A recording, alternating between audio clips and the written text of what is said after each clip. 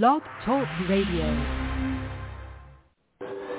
Welcome to the Paula Price Show, where you can experience scripturally organic, culturally unmodified teaching, get answers to your questions, and receive powerful prayer from your host, Dr. Paula Price, author of the Prophet's Dictionary.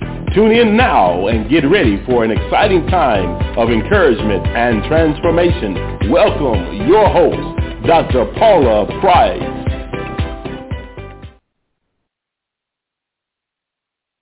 Apostle Ashley kicking off today's broadcast. If you have not been around the last several weeks, where have you been? Share, tell a friend, tell an enemy, message somebody, tag somebody. She is continuing in the theme of leadership today. I tell you what, these lessons are gold, absolute gold. I've been here for over 20 years, and I knoweth of what I speaketh. Gold, gold, gold. The last several broadcasts, she has been talking about the novice mentality, the spirit of a novice.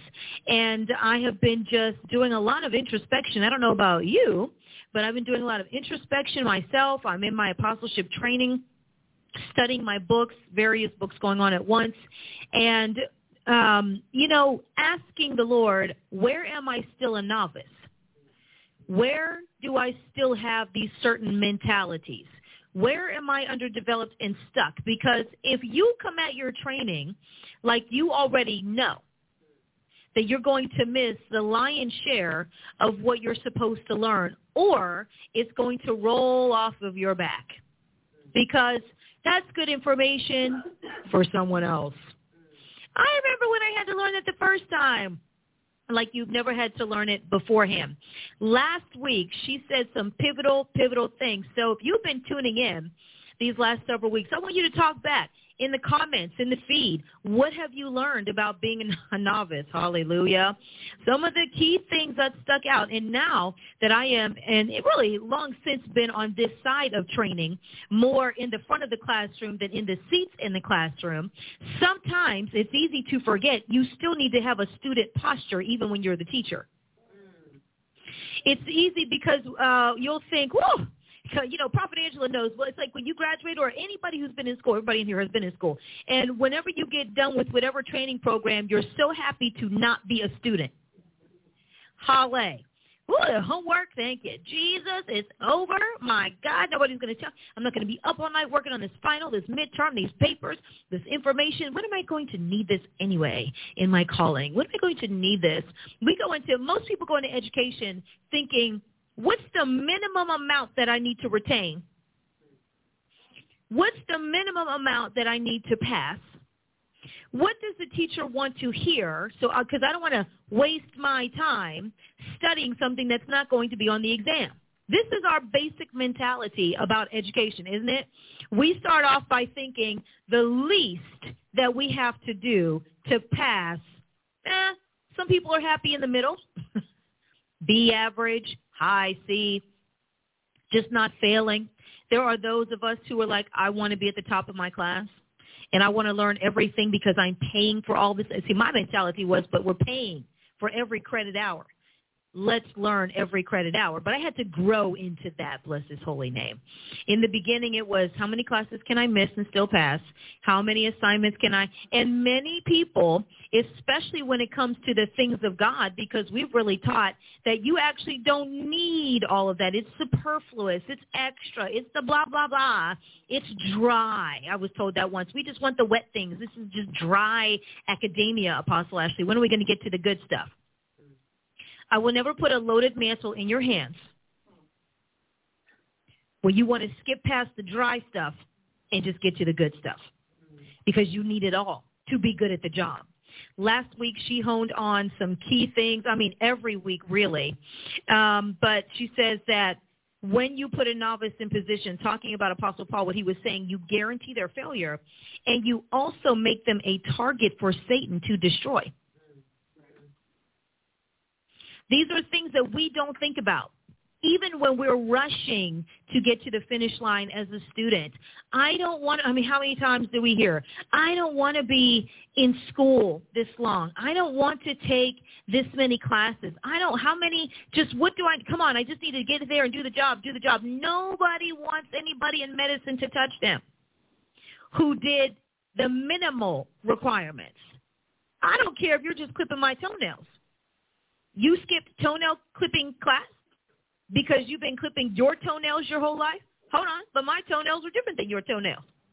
Maybe I have a foot situation that you need to know about. Maybe something else is going on. And so Dr. Price taught us years ago, I'm not going to be doing you any favors by pushing you into these positions and putting you into these offices before you're ready. We've been told from our early years as a praise and worship team, you all need to record. You need to record. You need to record. You're so good. You need to record. And she said, you're not ready. You're not ready for the other side of success. You're not ready for how the enemy stalks ministers, praise and worship leaders, dancers, whomever, all of us. She said, you're not ready. And I know you're not ready because you can't handle the little temptations here. You can't handle the ones on the local level. You can't handle the ones at the university level. How much can you not handle what is outside of that? The unexposure. She talked about how your sentiments are wrong. Training schools your sentiments, doesn't it? Listen, your maturity goes to a whole other level when you survive high-level academia. And you can take all kinds of pride in being self-taught. But when you go through the process of higher education and somebody else is assessing your success, and a professional and an expert is breathing down your neck, and somebody is picking apart your work, and it's not just the favorite people in your family who tell you that you're awesome and great. It's somebody who is at the pinnacle of their career telling you, well, you're okay. But if you want to be great and stay great and not be a one-hit wonder, then you need to do all of these other things for this amount of time. And most of us just want to be that one-hit wonder. We don't realize that's what we're saying when we want to skip past the process, jump ahead. How many classes can I test out of? How many things do I not? You are not testing out of anything here. You are not testing out. Most people can't, they're like wrapping their head around the homework assignment, much less testing out of, I've had Bible before, but you haven't had this. That's like somebody saying, I don't have to go to culinary school because I grew up cooking in my house. And my family loves my cooking. The neighborhood loves my cooking. The PTA loves my cooking. That's great. Have you ever worked in a gourmet kitchen, though? Are you trying to do home diner? Are you doing gourmet? What are you specializing in here? And there's a whole world attached to your hobby. And many of us have been hobbying around in our mantles, dabbling here, dabbling there. I help this person. I help that person. I bless this person. I bless that person. But within the context of the institution of what you're called to do. That's great if you're a mom or you're a dad and you can always bind up the wounds of your children and you can wrap them up and put some antiseptic on and get the glue stitches and do all this kind of stuff. It's something else altogether when we're talking about surgery, isn't it? And actually having somebody put their life into your hands. Education gives you instincts, intuition, discernment, and all those other things that help you know one thing from another and how to use one thing from another. How many of us, and anybody who's been in any career for a long time, there's something that blew up in your face. There's a situation that you knew you had handled. You just went in it, or something that looked like it was a run-of-the-mill, something you've done X amount of times, and then it turned into something. Those are the defining moments where you can realize, I don't know as much as I thought I knew. And it could be any career or any field. But when you're in training, your goal should not be how long until this training is over and I can just do whatever God called me to do, whether it's sports or ministry or anything in between.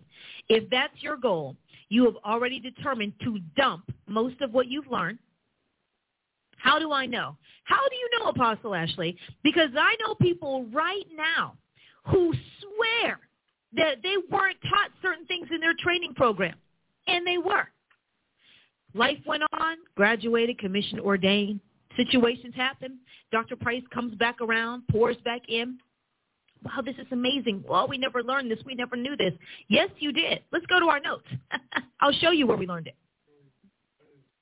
But if your goal is just to be done, you won't revisit your training. You won't revisit lectures. You will be so happy the homework is over. You're going to be triggered every time you think about it. And so you won't go back to review it. You can think now. How many of you who are in past your first or second semester or whatever training you're in have gone back and reviewed the notes of your previous semesters? How many have done that? And then afterwards, how many times have you said, let me just stay fresh in this. Let me revisit. Let me go back through.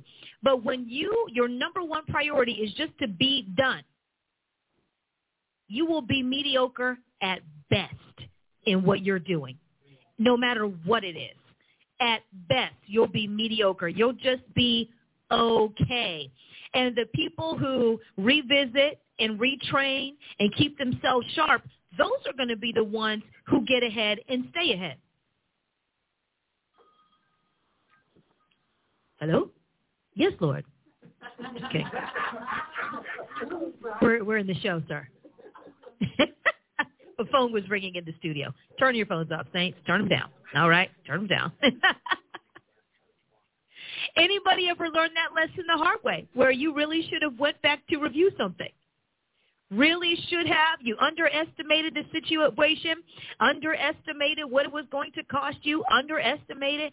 And how many times have you been warned? How many times have you been notified? How many times is it like, you want to do this, you want to do that, but the novice is always trying to prove they don't need the training.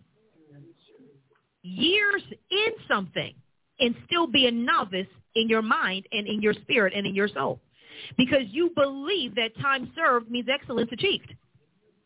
And it has not. It has not. That novice, and Dr. Price has said it repeatedly, she'll know who is going to rise and be a rock star, not from where they start, but from how they handle training, how they pursue training. Are you the person who only digs deep whenever you got in trouble? Well, here comes, or no, here's what I love. Well, hey, Dr. Price, how you doing? I thought I saw your shadow moving through. Your silhouette. Shadow and substance. Yeah, you are definitely substance. Did you guys see the broadcast last night, the interview? My. Well, the studio was full here. But she said that she can always recognize, in essence, who's going to be the rock star, not by who knows the most, not by who talks the best, the most articulate, but by how you respond to development, training, and correction. Woo! How you respond to correction, I think, says the most about what type of student, mentee, mentor, trainer, trainee you will ultimately become. Because if you hate and resent correction, then you will always soft-foot it with other people. You'll understand their issues with it. You'll sympathize with their problems, and then you will actually perpetuate the problem instead of correcting it yourself, because you'll measure it by how you felt and really disagreed with the process that you had to go through to get to where you are. Well, and I've seen this with Dr. Price. Well, she's just so heavy-handed. She's just so hard. She's just so whatever. And then it takes years for a seed, sometimes like in people, to become mature. So you can judge in a season, but it takes several seasons to see and find out that was actually the right thing to do. Wow, that was really correct. I really missed that, because if you're listening to the sentiment of people's pain and their correction, and you let that govern your leadership, you're going to become a poor leader, as Dr. Price calls the union rep leader. You're always representing the people and saving them from that big bad institution and not the other way around. Hey, how you doing? I am like all blessed up and happy in the Lord. And what I like about unity, the spirit of unity, is that it shows up in everything. Today, I am talking about leadership. I did get that as a foreknowledge. It did come through a text.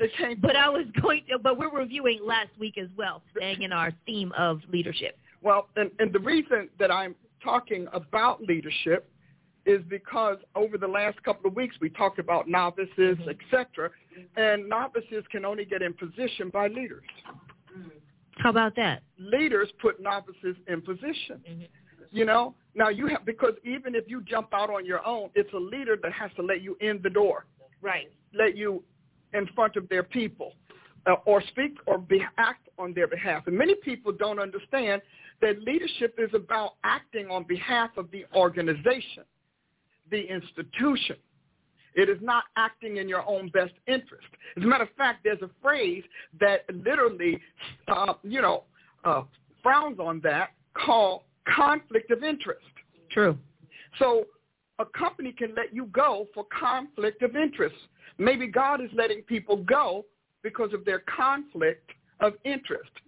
Their interests are superseding his interests and his purposes for doing what he does. So I'm excited today. If you're a leader, I want you to go and share with all of your other leader friends and your followers. I could probably help you out. So get your followers on the broadcast as well. And so you want to have as many people get on and say, she's talking about leadership, because what I did last week and then the week before, to me, it requires us to go back to the time. It takes a while to get a leadership mind. It really does. It takes a good while because we are all born to be self-serving. And if we're going to sacrifice, it's going to be a matter of force or a matter of expediency. So it's always a trade-off. We're born care of ourselves. So the idea of a leader, or let's go back, the idea of a servant has to come from a person who sees others' interests or needs as greater than their own, but also as gratifying and satisfying their purpose in life. You will never be a better servant than you are a better empath or sympathetic. Leaders have to be empathic. You've got to feel for the organization.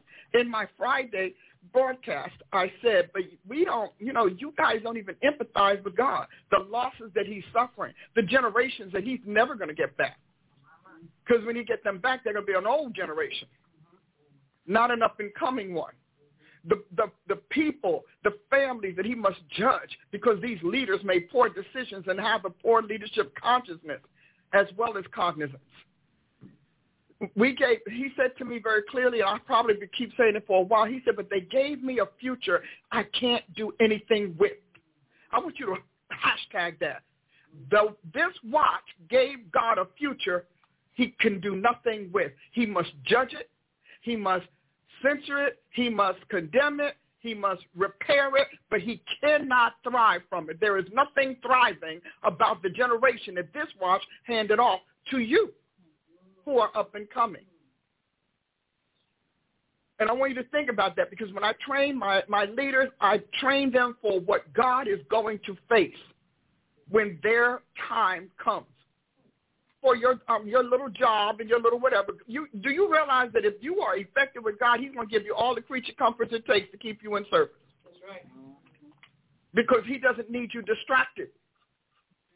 But we don't want to earn those creature comforts. We want to demand them, and then we just want to snatch and grab them.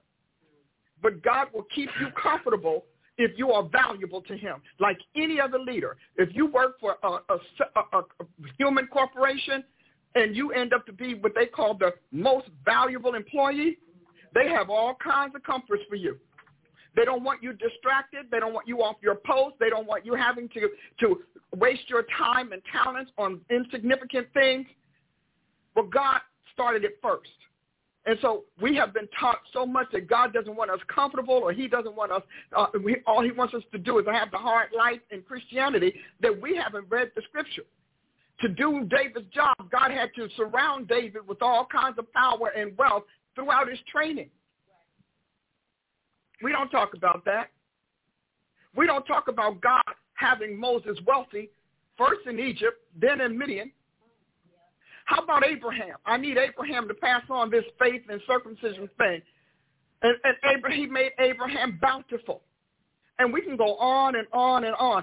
But he does it for his own interest. Because God, we act as if we're independent of God's future. We're independent of God's purposes. Job.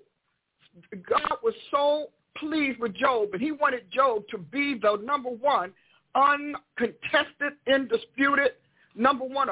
He wanted him to be there so much that Satan testified. This is something you don't hear about Job. Satan testified, I can't get at this guy. You have him so hedged up, I can't get to him. What was Job doing? He wasn't demanding. He was doing his job. And as a result of doing his job, God prospered him. The people that he got out of trouble reached back to sow for him, take care of him. The leaders that he upheld or the wicked ones that he removed were all rewarded. So you have to recognize you're asking God to give you something for nothing. That whole name it, claim it, snatch it, take it, rake it, break it, all of that is a something for nothing mentality. And oftentimes, if you don't have the right leader or you're not connected with the leader that's connected with the Almighty, they're going to follow one trend after another, one fad after another. When I look at all of the analysis of the leadership crisis that we have in the world today and in the church, everything is about a trend. So let me tell you something. God doesn't trend. He may set trends, but God doesn't trend. You know why? Because he said, I'm the same yesterday, today, and forever. I am the Lord. I change not. So you either fall into God's way or fall out of God's way. He will not vary his way for generations. He will not vary his way for culture. He will not vary his way for current events, political expedience, humanist agenda. God won't change. You either are in or out, and it's just that hard line. And it's in or out. In, you get blessed. In, you're insulated, you're protected. Out, you suffer the consequences of the commandments of men, the ways of this world, doctrines of devils, and seducing spirits.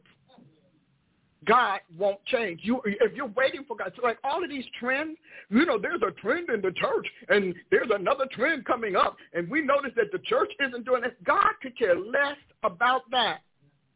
I'm telling you, you are changing. You're putting all of this money.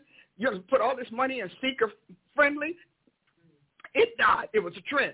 You put all this money in the coffee shop lobby. Well, it's gone. It was a trend. What are some of the other ones? They put their money in. Because you're always chasing a trend in the body of Christ. The body of Christ is not a brick and mortar building, nor is it a conglomerate of gatherings. The body of Christ is biotic. It is the body of Christ literally. And your body doesn't change with trends. If you notice, your body will stay the same no matter how much you try to trend it into something else.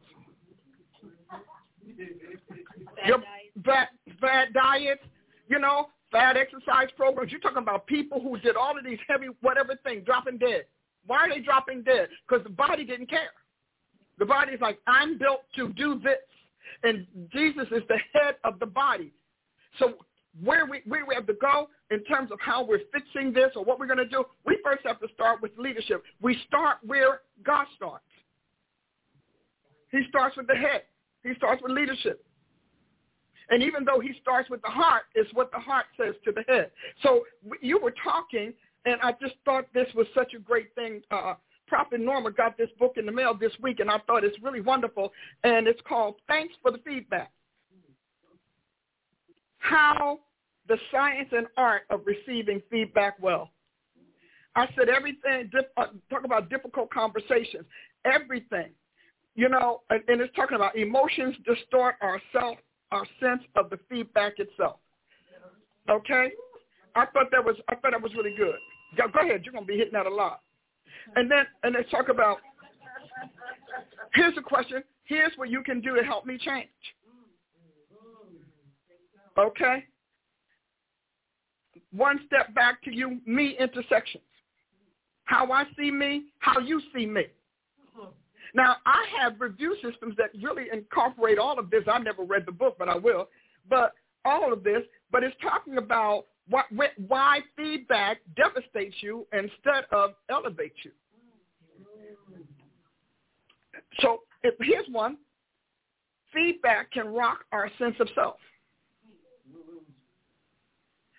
And let me just see this. Do they attack your character, not just your behavior? Sometimes your character needs to be attacked. The issue we have right now is that people are separating the two. The character is the imprint that the behavior reprints.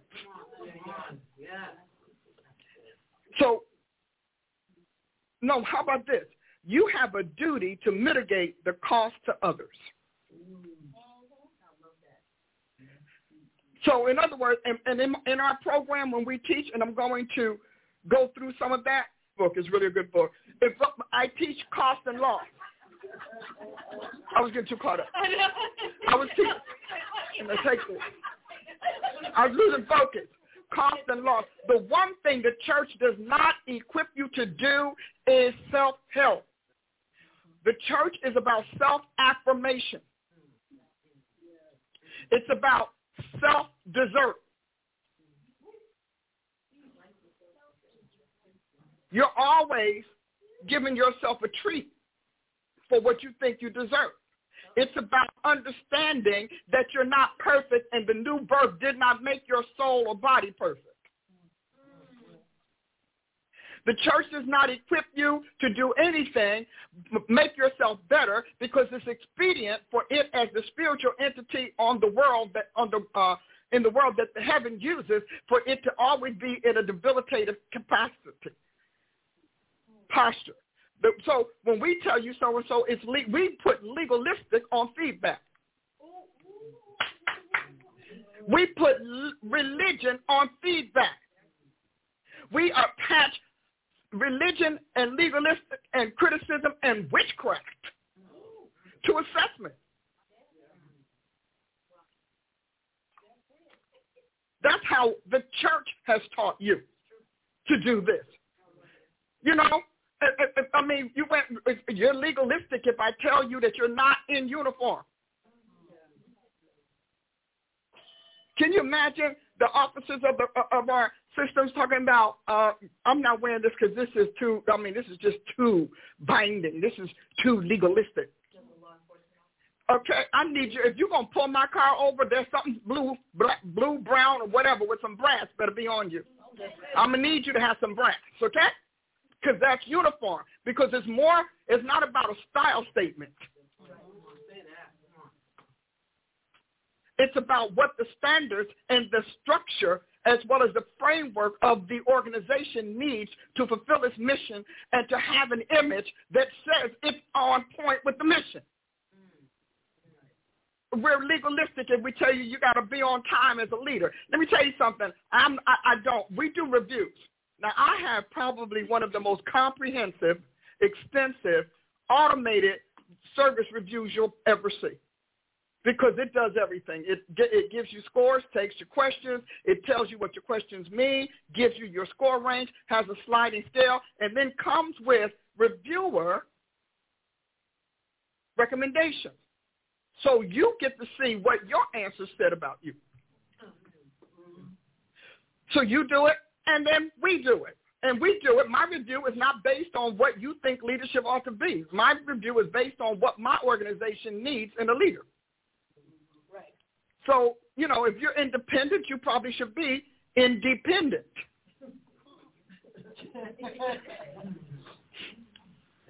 Why am I saying that? Because the pendulum is swinging back. You all are sick of what's happened to you. I read an article yesterday from the Barna research people talking about folks that pastoral credibility is in trouble, that people don't find pastors credible. Well, I would think that if we look at what the church has done, how it's joined forces with the world, how it's backing darkness, how it's upholding libertinism, I would think that people would have a problem with it. That's not enough. I mean, if that was just the problem, we'd be okay. But then add to that the people who've never heard of a pastor now getting a misrepresentation. So when they get saved and come to church, they want that wicked pastor. They want the wicked church. By the way, wicked is related to witchcraft. In case you didn't know it, do your homework. So they want that witchy church, that witchy pastor, that occultic demon. So we have two problems. We have the present church wanting to be like the world, which to me, if you want to be like the world, why go to church? Go to the bar, go to the mall, go to the golf course, go to the Roman bath, go someplace. You want to be baptized, go ahead and get baptized in that.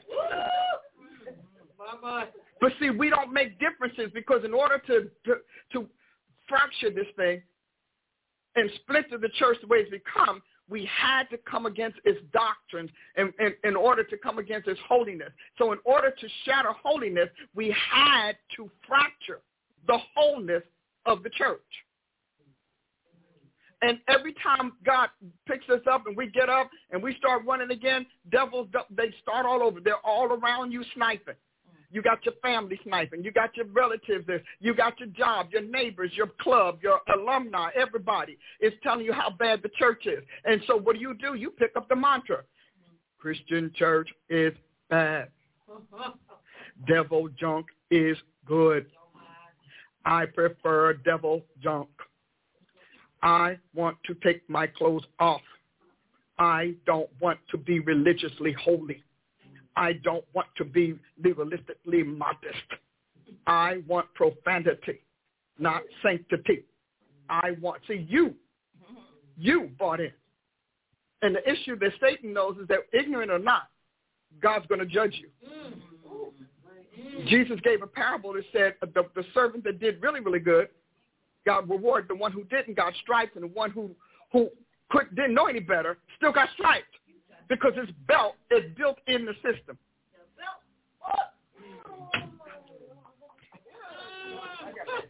So anyway, before I get into it, because we're going to have class, get your notebook, get your whatever, we're going to have class. I'm excited. Did you talk about these yet?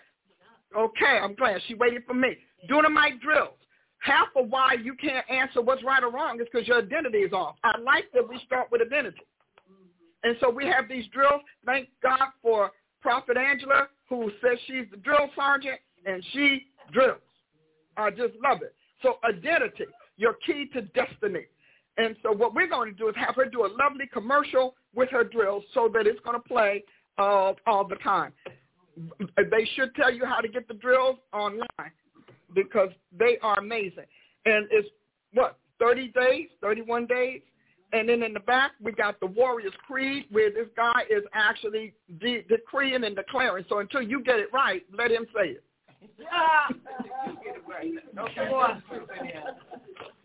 I'm excited about that. So I've been busy today. Get this book. Thanks for the feedback. It will be in my leadership training program. All of my leaders and ministers will do it. And you know why? Because you can't say anything to the typical Christian without them becoming defensive. Right. You can tell again defensive, the voice goes up. That's not, well, we were just like this. Now, why are we there? Okay? And then the eyes get sharp. All of a sudden, they look like pins, just staring at you. And then they get tense and defensive. That means, and if you can't take feedback, you cannot qualify for excellence. Because feedback is a major excellence qualification, major professional attainment, achievement qualifications. So we will be using this book in our university and everything else we got going on. I'm just thrilled about that. That's good. Thanks for the feedback. And I just thank God for it because I'm good at feedback. Yeah. I really am. The issue with the church is, but you ever notice when secularly, they call it feedback. In the church, it's rebuke. You rebuked me. No, I nurtured you. I assessed you. I developed you. I even corrected you. I didn't rebuke you. People don't come back from rebuke. Look it up. Jesus rebuked those devils and told them to get out. He didn't nurture. He didn't assess. He didn't correct. He didn't suggest. He didn't recommend. He rebuked them. Stop using that phrase. Stop that. Because by the time you get to rebuke, we should have gone through the whole list of developmental and instructional as well as assessment terminology. You rebuke me. I'm not rebuked. This is not a prophetic moment. This is a professional moment.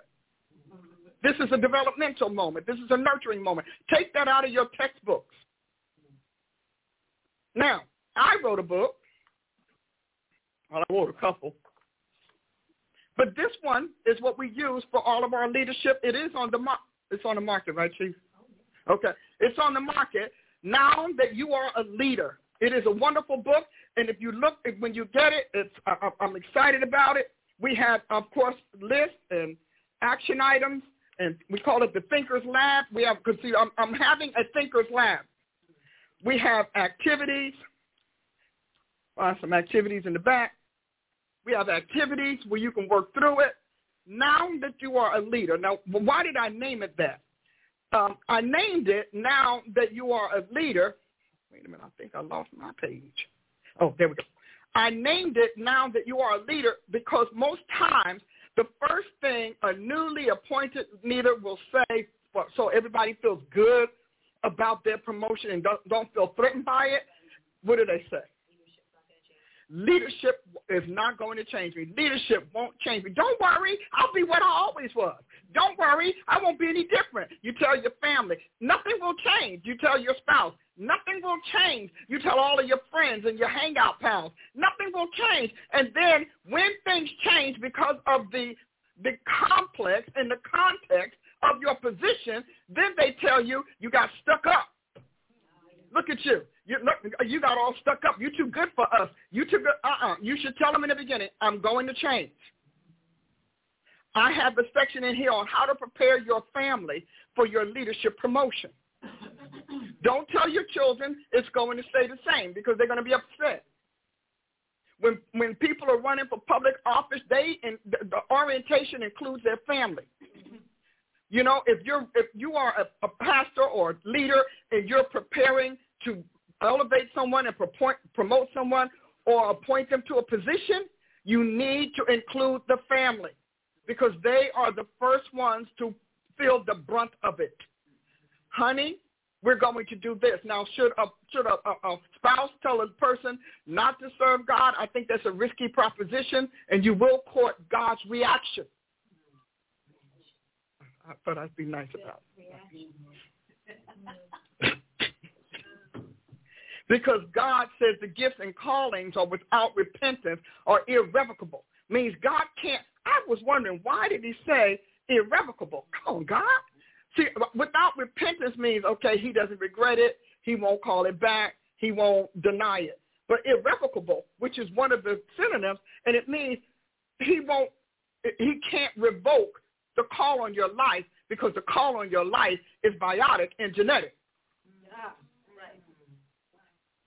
So a singer doesn't sing because we give them a title. Right. A dancer doesn't dance because we give them a title. We give them a title because it's what they do and because it's what they are. So when he said that, so if your spouse decides to say, well, I'm sorry, that's not what I'm going to do, I'm not signing up for it, I want you to understand that you are putting your family in judgment. You're going to, because God has to prove whether or not you're right or he's right. Yeah. So your children are going to bear the brunt of it. The favor will leave your house. And in the beginning, you won't even recognize it. It'll take about 3 or 4 years before you realize, wait a minute, God is no longer with us like he was. Why did my son get arrested? Why did my daughter get this? Think about David. David ticked God off and all hell broke loose in his family and never returned. And then his crazy wife, Michal, was upset because David is having a celebratory moment with the Lord, and she goes and she chides him on him, obviously caring more for God than her, if you read into it. And they said God closed her womb. He closed her womb. See, some of y'all are barren because you got in God's business.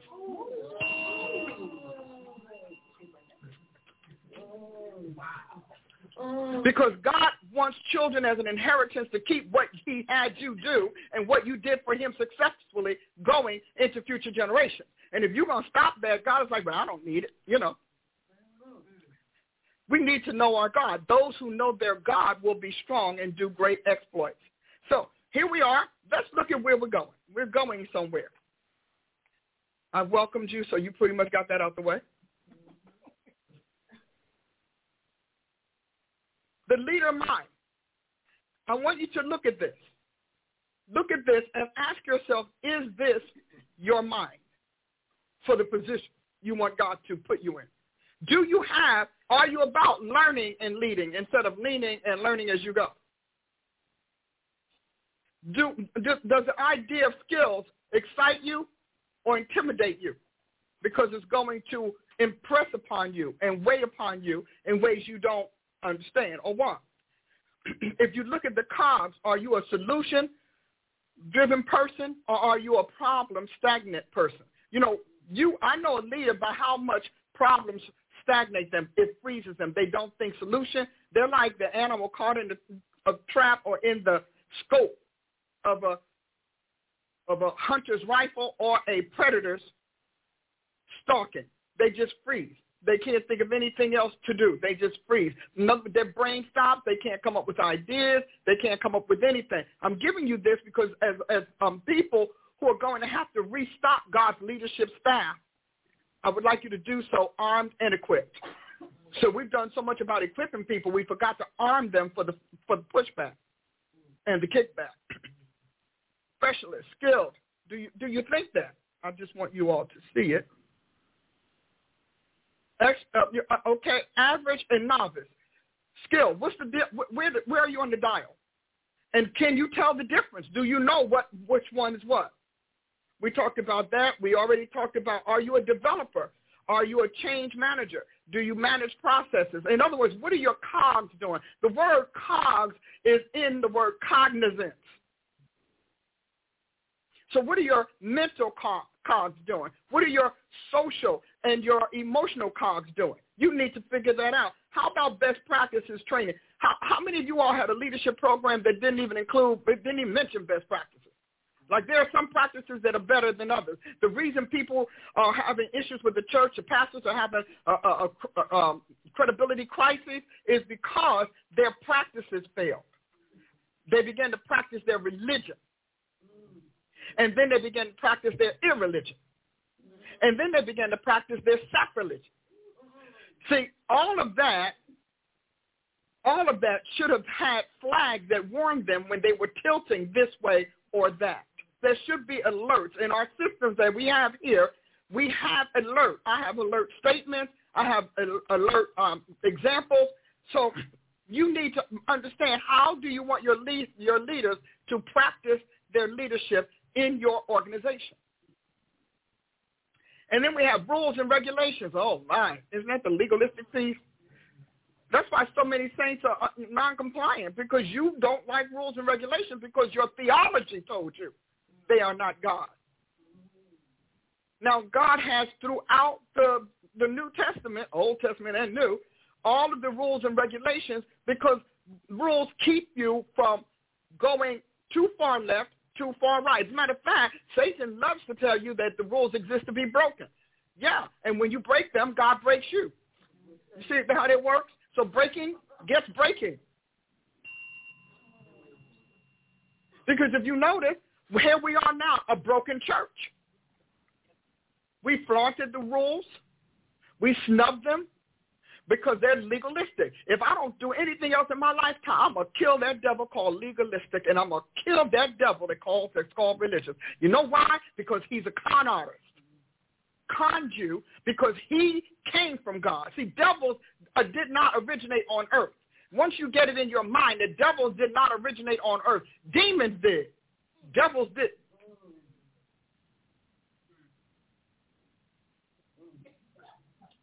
Did you want to hear something? Did you want to hear something? She said, I'm writing my notes. See, devils were in heaven according to Revelation 12. When they fused with humans, they got demons.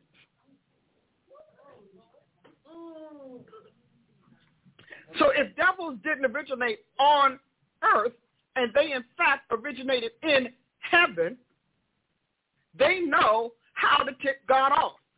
They know how to provoke his judgment, how to distort his laws and his rules and regulations to their benefit. They know the things that will cause God to instinctually and reflexively release his judgment or chastening. They know that. They can no longer obey God. They know it very well because they become that antithesis. They are living beings, and they are living antithetic beings that exist to antagonize the Almighty so that they can sever you from him and thus inherit you in their kingdom and in their realm. See, that's spiritual warfare talk. I don't know what that all the other stuff was.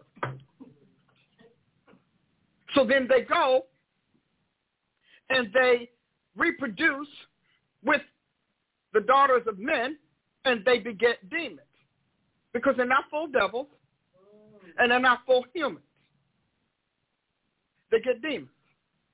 And so when you think about it, it's their fusion with humanity.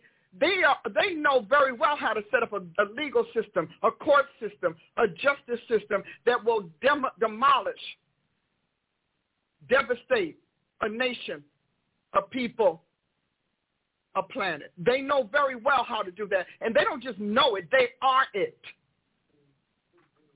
They cannot please God. That door is forever shut on them. So when you decide that you want to have these stupid debates about light and darkness and God and devil and righteousness and all of that, understand that you are talking on the demonic level.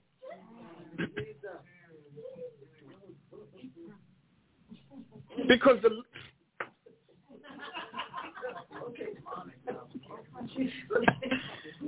y'all all right, social media? Y'all rolling with me?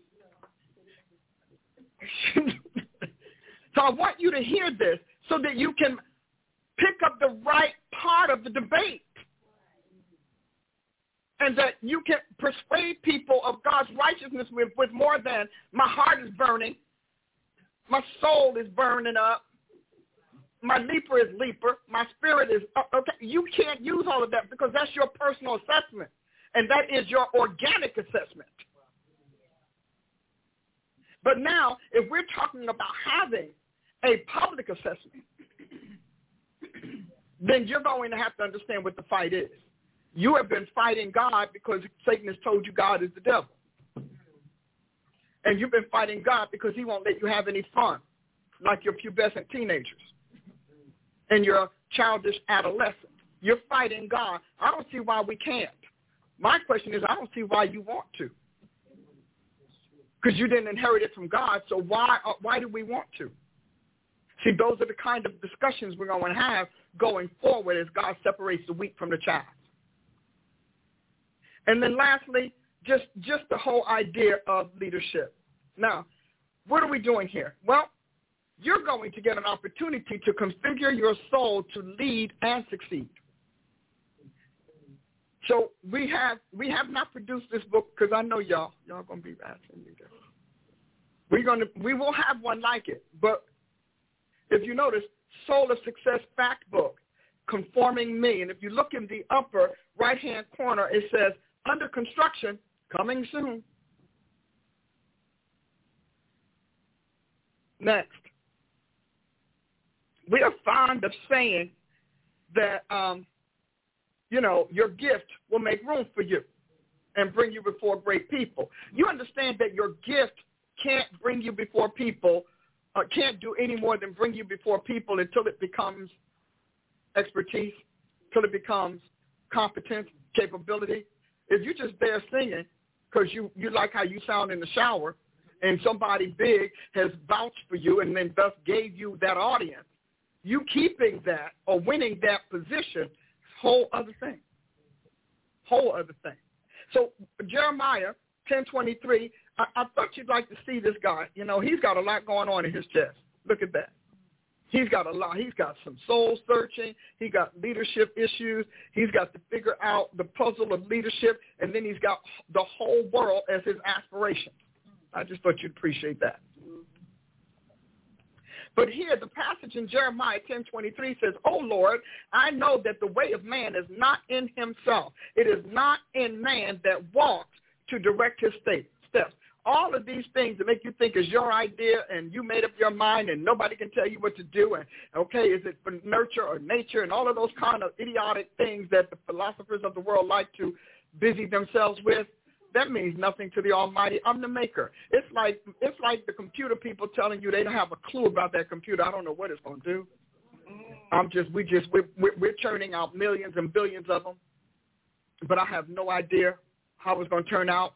As a matter of fact, you turn it on, it just may make up its mind to do something else. But lately, amen. However, when you're the maker, you have to know what everything is going to do. How else will you be able to fix it, correct it, as it is said here, or direct it? Ecclesiastes 2:13. Then I saw that wisdom excels folly as far as light excels darkness. So wisdom excels stupidity, idiocy, foolishness, the way light excels darkness. And unless you want to go to sleep, you're pretty much going to say light is the better choice. Let us wake up for 6 months with no sun. All you have is darkness. That's going to be a difficult thing. Okay, Proverbs, one of my favorite ones. Seest thou a man diligent in his business? He shall stand before kings. He shall not stand before mean men. Some of you all are trying to work for your top leader, and you've not proven yourself with the other leaders, the supervisor, the overseers, the team leaders. You know, I'm sorry, I'm just too big for a team leader. But I'm sorry, I should be working with Dr. Price. No, you can't. You couldn't survive me. Oh, that's all right. I'm going to forgive you for that. Matter of fact, I'm going to do a little bell. You can't survive your top leaders.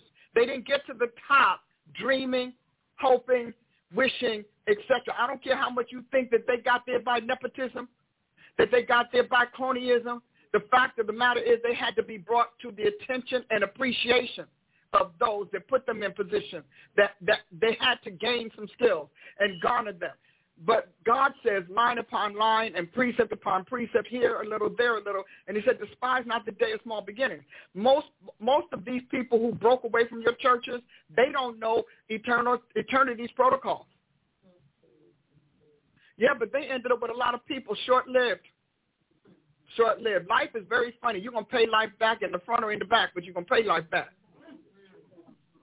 There's a front load or a back load, but you're going to pay life back because God has got to have what he needs to use to go forward to the next generation. So you can look at all of these people right now, and I'll tell you within 10 years, 12 years, they're going to be whatever happened to.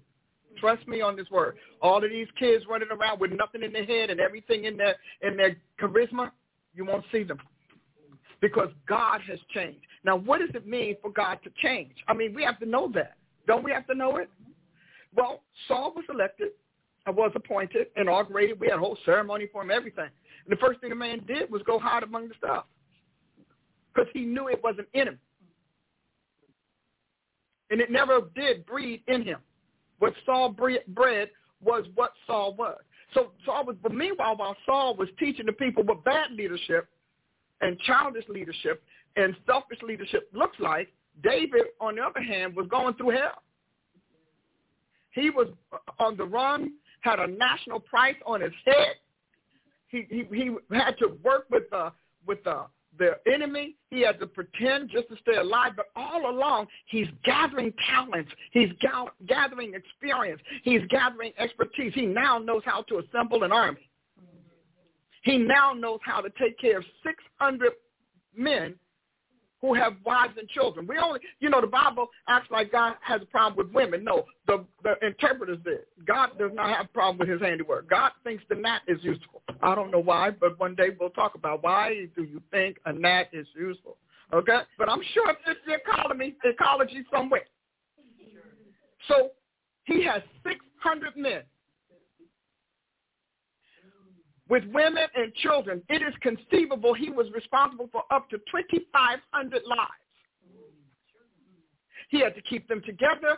They had to make camp, break camp when he was on the run. Meanwhile, he's learning how to make soldiers, how to make warriors. He had to turn around and develop leaders. He had to develop military leaders and civil leaders and political and judicial leaders. He's getting all of this while he's on the run.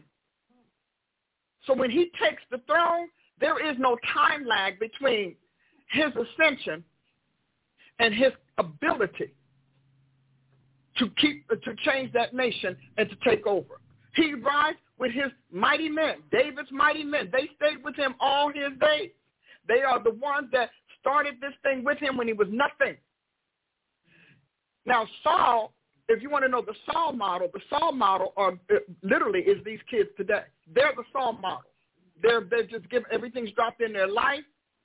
Some of them are offspring or the children of other leaders who ran away and hated church, and now they have a church. That's the Saul model. Study Saul's model. You're going to see these young folk today. Always has to give way to David, even though it took a while. It took quite a while. But eventually, Saul dies. He dies, and it's interesting. He dies. His reign ends right when the people are sick of him. The people are sick of Saul. He has an unjust draft system. Their children are being drafted just because they're there. He's taking their property. He's owning everything. He's becoming government overreach. He's also, mandating foolishness things. They're sick of him. So trust me, when he died, they were pretty glad. Now, of course, everybody has a little constituency that said, well, I started with you, and I'll be faithful with you to the end. But the people were sick of Saul, so sick of Saul that when his son took over, they was like, oh, no, no, we're not having any more of this. And they went and got David. Judah was the first one. Judah said, okay, y'all could be led by that idiot all day long. We're going over here with David because we've been watching him. And we know that David can bring us back, and David can lead us where we need to go. So David was diligent from the beginning. The one thing Scripture says about David is that he was diligent, he was conscientious, he was brave, he was bold, but he was also fair, and he was just. That's something they hadn't had for decades with Saul. So it says he will not stand before mean men. Mean down there means empty, poor, insignificant people. When you're at the top, you don't want the bottom to be that close to you. Because those are the people that can't keep secrets, telling all your business. Anybody know what I'm trying to say? All right? Dropping all kinds of balls, giving all your private business out, no discretion. We're going to talk about that. All of that. So you want people who have been tried and who have been able to empty themselves of all of the flaws that would bring down an organization and strengthen themselves for everything that will elevate it.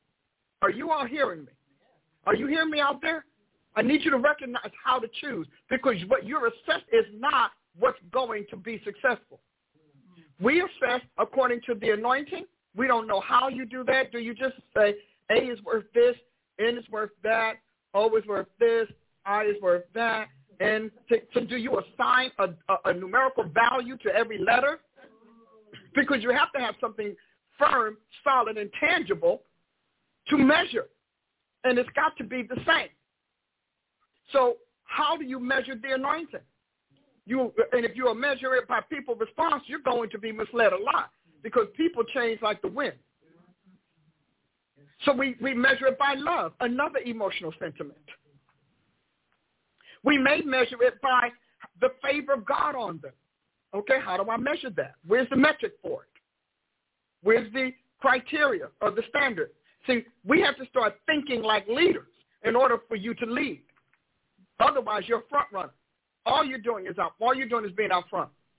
There's a difference between a leader and a front runner, and you need to know the difference. Even asking yourself, am I a real leader, or am I just because if you're very charismatic, anybody hearing me?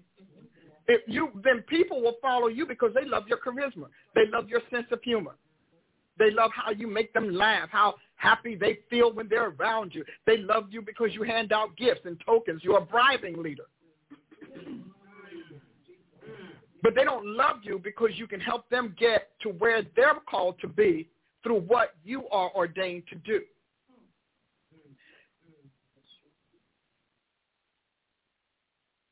So let's look at the leadership domain so you understand. Number one, learning never ends.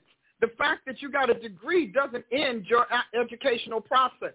You should always be learning. There ought to be a book that you're reading all the time. There ought to be a subject that you're studying all the time. If you look to the upper left, do you empower people? Are they inspired when they are with you? When they leave your presence, they not because they want to depart, but are they in a hurry to leave so they can go and do what you just inspired them to do? Okay? And can you lead change? Because we can mandate change all day long, but leading change takes skill. It's an art form. Because leading change means you must persuade people to agree with what you say should be and to commit themselves to making it so. And then shared vision. You have a vision for your life. I have a vision for my life. I do not ignore my members' vision. I don't ignore my staff's vision. It's just that we happen to be very compatible. So they can find a piece of their calling in my overall vision. This is not the whole vision. You got to just do the vision of the house. No. In order for you to do the vision of the house, I have to see you as a provision. So I have to know God provided you for what I'm doing. Because if he did, then he also enabled you. He empowered you. He fired you. He equipped you. He endowed you. Endued. You understand? So doing the vision of the house means you're not a robot. I don't want robots. I don't like robots, and I don't like clones. Because a clone is going to only give you half of what it is it's imitating. And a robot is going to act without thinking. Both are detrimental to a good leadership structure. Does this help you? And then, have you learned? Do you have experience? Do you operate on knowledge? Are you supportive? And you have to see this in your people. You have to make people unafraid to support you, unafraid to serve you. Right now, people are afraid because they're burnt out by the self-serving leaders who wanted them to just do my vision. My vision is useless without my provision. The people who come, their talents are important. And it's wonderful because they offload my brain with their innovation and their ingenuity. They offload my time with their ability and their diligence. They offload my responsibilities with their initiatives, with their oversight. You see, I understand that. So, which is why we have assessments, so I can know where to put you. I don't want to put you someplace where you will fail. Quality leaders will never overplace you. They won't put you where you will fail. Now, they may do it because they don't know that this is going to cause you to fail. And they should. If you're going to start placing people, you need to know what works and what doesn't, what wins, what loses, what rises, and what falls. So I'm not going to put you someplace where you're going to fail. Now, I may put you there for training if I see the potential. But we're not going to set you up for failure. I need the church to stop setting people up for failure. Because that's what we're doing. Well, he was anointed, but she was available. No. That's not going to work. And in the day when you can get some virtual help, you don't have to take a whole lot of inept availables. You just get you some virtual help. Exploring your leadership consciousness. And leadership is a consciousness. It is a consciousness based on sentiment, beliefs, values, aspiration, inspiration, and outcomes. So what does your psyche think leadership is? What does your soul think leadership is? If you look at it on to the left, you got the guy with his pen. He's penning standards, policies, rules, regulations. How many of you, what happened? How many of you leaders actually think like this? Or how many of you say, well, we don't do rules. Well, you'll do my rules, but we're not going to call it rules. First of all of the people that tell you that rules should be broken or they hard out lying, that is a literally, that is a deceptive servant's line, because what they mean is you're going to do those rules, you do these rules, because life has rules. Anything that's going to keep something going forward, something on the straight and narrow, is a rule. So if the rule is we wear jeans every day, you will be considered a rule breaker if you come with a suit and tie. That's a rule. Now, your personal rule is that I do suit and tie. But the social rule is that we don't do that. Dressing down is the social norm. So that is the unspoken rule. If the rule is that, everybody eats at 12, and you're like, yeah, but see, 12 o'clock, I'm a little bit upset, blah, blah, blah, you have to get an exemption from the rule. So does your training teach rules and respect for them?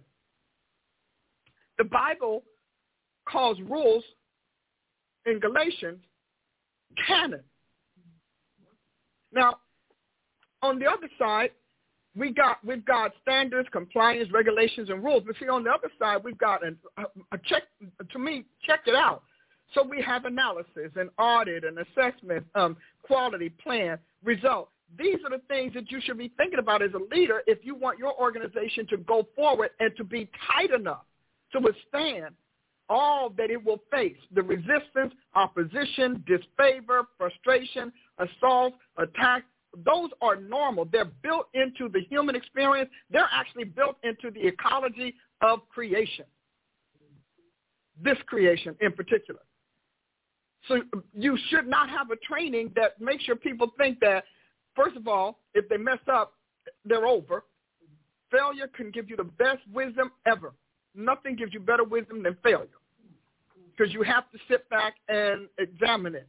I teach my people autopsy your failures, so you can find out what you did very good and what you could have done differently, and how to tweak it, because sometimes it doesn't require an overhaul. Sometimes it just requires a small adjustment to make something work. So let's take time to explore your leadership consciousness. Listen, I need you all to give me feedback also on this on social media. I'd love to know how this is doing. This is part of my overall leadership class for my training. The Omni Executive Services, I train leaders. So I'm just giving you some excerpts from it. You're not going to get the juice. I know you probably feel like you're getting all of the juice, the syrup, and the broth. You're not. You're getting the fumes, the aroma. Okay. Now look at this one, leadership. You see training, and then you see, look at on the puzzle pieces. What is that telling you? That's analytical. That is conceptual. So everybody has a piece of the puzzle. You see, that is what it's saying. This whole idea that, the leader is it. I'm the top person. Nobody has it but me. Are you kidding? If I'm the only one has it, and I'm not disseminating it, then I'm just a bloated ego. I'm just all in love with myself, a bloated narcissist. I'm not. I want to see what part of me is in every person God sends and assigns to me. And believe me, they all have a part of it. Now, I can do that, and I can see that, and when I tell you how, you all are going to agree. I gave birth to 3 daughters. They are so similar, it's not funny. And they are so different, you cannot believe it. But yet, I see portions of me in all of them. And that portion of me is not just for their personality. It's also for their purpose. So my job when I receive you is to see my purpose portion in what you bring. Do you all understand that? Yes. I have to see that. So if I get somebody that keeps going along the other way, you keep going up, you keep no matter what, it's got up, then I know I have no purpose portion in you. And you have no purpose portion in my vision. Because it's not talking to you, and you're not responding to what I'm talking. See, that was worth the whole broadcast, wasn't it? So every time you sit down, they're talking about their dream, and they're talking about their experience, and they're talking about how their life works and what God has said to them and what they're called to do. But that's fine. Go get your own. Go do yours on your time and your dime. Because when we sit down now, if we're having dinner and we're just sharing testimonies, that's one thing. But if we're talking about making things happen from what you bring, because, see, you have a part of this reward. You brought it because you're part of the reward. There's a reward for you. And I need to know you're going to war for your reward. As I say often to my staff, in the middle of the word reward is the word war. So I need to know if you're going to war for your reward. Because when you look at the parable of the talents and you look at the parable of the 10 minor, they're about rewards. They're about working for a reward, fighting for a reward, but also about discovering and acknowledging how you can win or what you bring to the battle or the conflict to win. You should know yourself. You should not be serving a leader who doesn't know you or cannot understand you. You know, in my book, Divine Order, and also in Eternity's Generals in the back, it's like, know what your people bring. You know why? Because people serve you better when they think you know them, when they think you understand them, when you can say you understand how they arrive at this or how they approach that, how they do this and how they do that. Leadership is, front running is just a matter of being there for the show. That's a public spectacle. Leadership, that is not. Leadership is an all-engrossing, all-encompassing function that keeps your mind more on others than even almost yourself. So I need you to recognize that. So when I sit down, as a matter of fact, people are brand new, and when I sit down with them because they figure she doesn't see us, you know, I go back and forth. First of all, I tell my leaders, I tell Chief, I tell Pastor Ashley, you know, so-and-so is this. This is what they pray. I haven't seen their assessment. This is what they said. This is how they're going to do it. This is what God does. They've lived this kind of life, and I can pretty much run that down. So when I sit down with them, I say, this is what you bring to this organization. This is where it plugs in. See, we don't like to talk plug in because if it's the leader's vision and the vision of the house, then you are just going to plug in, and it's going to be a one-way stream. That is not how this works in God's realm. So if you look at the screen, you can see compatibility, capacity, and capability inventory. Now, there is a long inventory that follows this. You're not going to get that today. But if we stay on this journey, and I say if because as long as God says so, because I wake up and he'll change everything. Okay, but if you look at this, these are the things that you should have. These should be innate to your leadership consciousness, criteria, not just criticism, criteria. You can't, as a matter of fact, in order to criticize somebody, you have to have some sort of criteria in mind, whether it's formal or informal, whether it's subjective or objective, and also whether it's subconscious or conscious. But we have criteria. Well, criteria gives hardness, firmness, solidarity to that anointing. And then metric.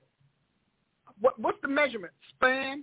You know, God has a wonderful statement in the book of Ephesians where he says the height, the depth, the length, the breadth, full range to know the love of God. So God expects us to know how high his love is, how deep it goes, and how wide it is. So metric is there. I love it when people say, well, God doesn't do that. Yes, he does. We've got 10 commandments. We've got 12 tribes. We've got 7 days. We've got 12 apostles. I don't know. I think he's pretty. He told, let me tell you, God is so metrical. He says to Job, can you measure the snowflake? I'm done with Jesus. Lord, by the time I get the snowflake on the scale, it's a drop of water. How do you measure the snowflake?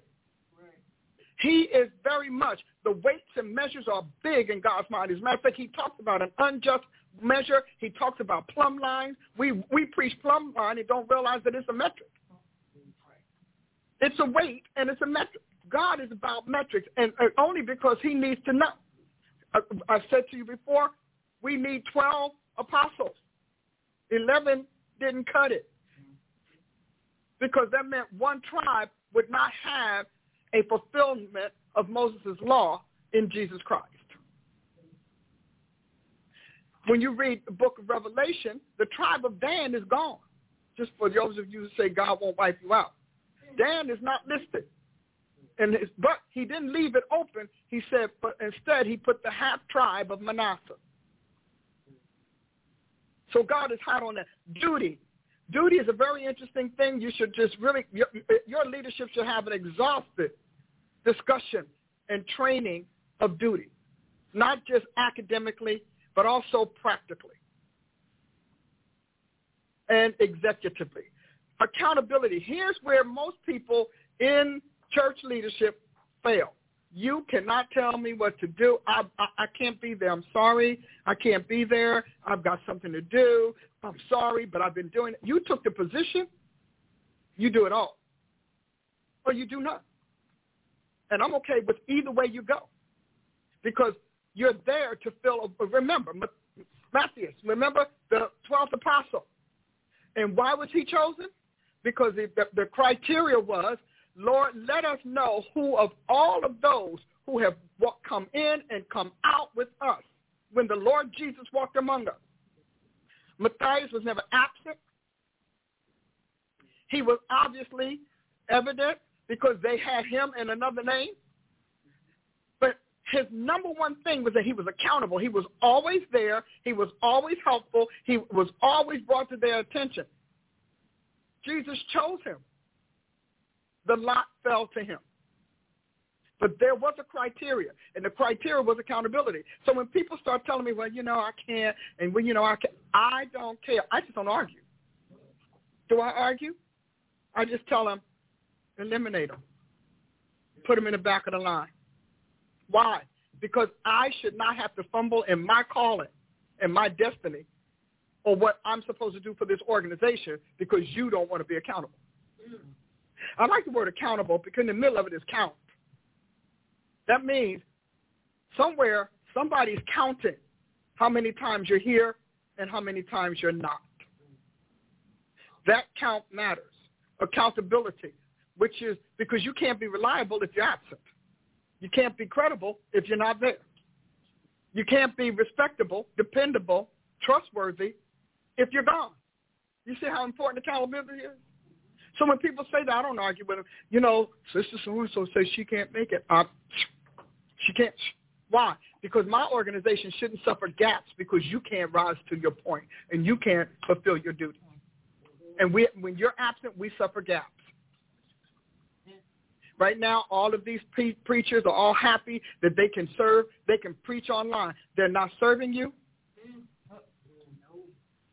because serving means touching, contact. They're not serving you. They're sermonizing you. And you're all excited because you don't have to go sit in church, sit among the saints, but until your body breaks down, they can't lay hands on you. And don't believe that lie about we can put our hands on the screen and you're going to get healed. That is not going to happen. That's not going to happen. And you know why? Because God does that for the shut in, not for the opt out. So your kids are going to get in trouble. You're going to have a whole lot. I tell my sheep all the time, and I've been saying it a lot lately. I say you all need to touch, connect, because you all have testimonies that you can share, that you can swap to help each other. You can pray for each other. You can, because see, when the pastor's sermon is over, it's over. You don't get any fellowship. You don't get any communion. You don't get anything but another sermon from somebody else you like. And think about it. You got the sermon going and you're doing the dishes, making the bed, probably watching television. Your kids got rap music in the background. That's not Jesus. Fidelity. How faithful are you? How loyal are you? How much can you be trusted to not have a conflict of interest and to have your position's best interest at the forefront of your mind? Expression. How do you show up? Expression includes demeanor, conversation. Some of you all, you show up all tired, tattered, raggedy. Your clothes don't fit. Your shoes are not right. Hair left. Arms right. Something's not, out of place. Image. So, see, because nonverbals matter too. How do you behave when you're talking? How do you behave when you're interacting with others? Are you one of those people that's constantly snapping and growling at people? See, we can't have that. And then perspective. Perspective is quite important because it speaks to your view, your viewpoint, and your standpoint on your position, on the organization, on its requirements, etc. Now, something else leaders ought to be able to do, and that is think critically. I've given you a lot of information to help you think critically. That's important. Think critically. Critical comes from criteria. Think critically means that there is a criteria that is motivating your assessments, your observations, evaluations, appraisals, and the like. So when we think about critical race theory has a criteria. We have to understand what that criteria is. And then we have to assess that criteria according to our own critical thinking. So what does it look like? Well, in this class, these will be our takeaways. Can you see? Clearer thinking, instinct versus intellect, and then practice tips. The number 2, instinct versus intellect. There are a lot of people who are intelligent and have no instincts. Dense as a doorknob. Frustrating, whatever. Interesting. So, but yet quality education, quality instruction, and conformation, not formation, conformation will bridge the gap between instinct and intellect. So you'll not just be intelligent in it. That intelligence will have assimilated itself throughout your being so that it becomes instinct. That is how you can say, man, I don't know how I remember that. Whoa, I don't know where that came from. I don't remember learning that. You did, but it's so fused with your overall makeup that it actually began to work as part of your autonomic system. Your instincts, your soul has its own autonomic system, meaning it just works. So what I look for when I'm doing training is I appreciate the intellect, but I have a bunch of activities that also let me know if it's beginning to distill itself as part of your instincts. So, when you look at the training of our professionals today, they may know that manual, but over time, that manual fades into their overall consciousness, cognizance, and it becomes instinct. So they immediately know how to go into action or how not to. Some of you all, you bring your baser instincts to your training and your service. You bring your, but this is just me. That's fine. Nobody wants you like that. We don't want you as an independent. We want you as part of the whole. You're a cog in the wheel. We all are. We're a cog in God's will. Many of you, like prophets, are one. To me, when I'm training, that's one group who have to work hard on their instinct because they want to do everything by instinct, everything by reflex, knee-jerk reactions, overkill until they learn how to let that intelligence balance it. For example, if you're prophesying to somebody and you're screaming in their face, that's not going to work. But your instinct is to say, I want to persuade them that I'm really talking from God, so I'll keep raising my voice. I'll keep escalating my sound. That's your inferiority. So your inferiority instinct is overriding the intelligence. Or I want to talk very, very long, so I want to make my prophecies real, real long so that they'll know that I have a good, intense relationship with God. Or I'm going to lay hands on you and knock your head against the wall, push you down, roll you over, leave you for dead. See, all of that is your insecurity instincts working. Wow. And we need to transport. Come on, let's get real. Well, then we have leaders. We have leaders who feel like their instinct is to always bark orders or chide you for being wrong or to make you think that you should be telepathic. So they don't want to give you any information. Their instinct is self-preservation, which is in that laziness. I don't want to do the homework. I don't want to think it through. I don't want to write it out. I don't want to give you a memo. I don't want to give you an email because I don't have time. And the reason I don't have time is because I'm too great. Because I'm above you. That's for the little people to do. See, that is your instinct is protecting your ego. and your arrogance. Because you are too good to see to it that your people are set up to succeed. You're too good. You don't have to write a mail. I don't have to. If I have to tell you, then you ought not to be here. If you can't tell me, I ought not to be here. You're right. You're right. I'm there. I'm with you. Quality leaders want their people to succeed, so they sit down and they plan. And then after they plan, they write it out. That's what God said. Write the vision and make it plain. And we stop at make it plain, but does anybody know what the rest of it says? That those who read it can run with it. Your people can't run with your vision because they can't read it. And they can't see their part in it. And they'll tell you, I write and I leave nothing to chance. I write everything. And my staff is so stunned to know there's, well, not all of them. A couple of them get it.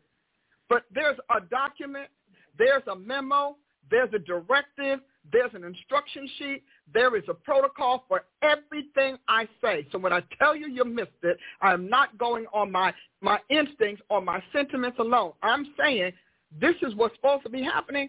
This is what happened. There is a gap. A gap means that there's a breakdown in continuity, in consistency. So it's important for you to really know that. So now, here's a way to think about it. We're talking about critical thinking. I told you, when you look at critical theory, critical race theory, stop looking at what they said. That's the end product. You need to find out what their criteria is. And this little, that chart I showed you, where is that going? What are they measuring? What are they trying to achieve? Because all of that has outcomes. And your critical thinking needs input to produce a specified outcome. Do you all hear me? So you have a criteria. You may not be calling it that, but a criteria exists for measurements, for standards, for norms, for judgments, for assessments, for approval, for verification, for review. See, all of that is in that little word called criteria. And most people, we all use them. Everybody has them. But the problem is you've never written them down, so your people don't know what you are assessing them by. So they call it judgment. They call it abuse. They call it rebuke because it's not stated, and they don't know what to do with it. And every organization falls into its own standards and its own norms. So when you look at it, here's a way for you to beef up your critical thinking. Now, listen, when I ask for an offering, y'all better sow because you understand. And this is not just spiritual wisdom. This is practical wisdom. When I ask for an offering, I want you to dig as deep as I dug to see to it that you have this. All right, so the first thing you want to know is how to detect it. How do I detect what's going on, what I'm observing, what I'm seeing, what I'm hearing? And then how to think it. Okay, so how to detect it. Let me finish that. The way to recognize what you learned or read. The best method for recalling and processing it. How to relate it. Steps to take to connect for intelligent use. How to apply it. Identifying the most relevant situations for use. How to build on it. Ideas for increasing and expanding wisdom. How to sustain it. Methods for not losing or misusing wisdom. And then lastly, how to share it. The most prudent means of passing it on. Now, I have a whole class that goes with this. One slide. But you have the synopsis, short version.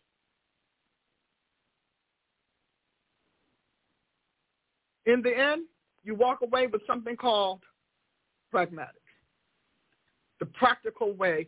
And I like pragmatics because it's the practical way to carry it out. Prag comes from praxis, comes from prasso, which is carrying it out, performing it. Matics talks about the techniques, the technology, and such.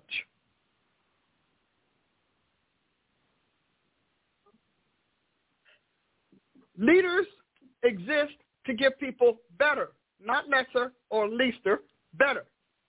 All right? So this is not mine, but I thought it was very good, because I'm signed on to a lot of different sites to give me stuff.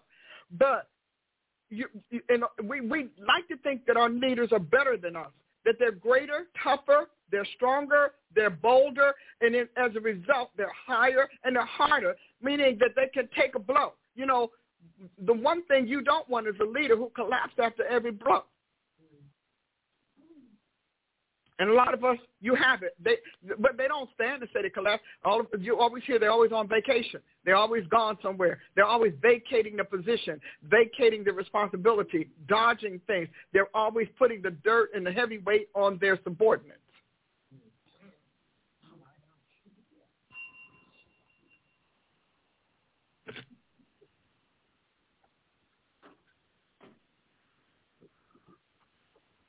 We talked about regulations, laws, policies, compliance.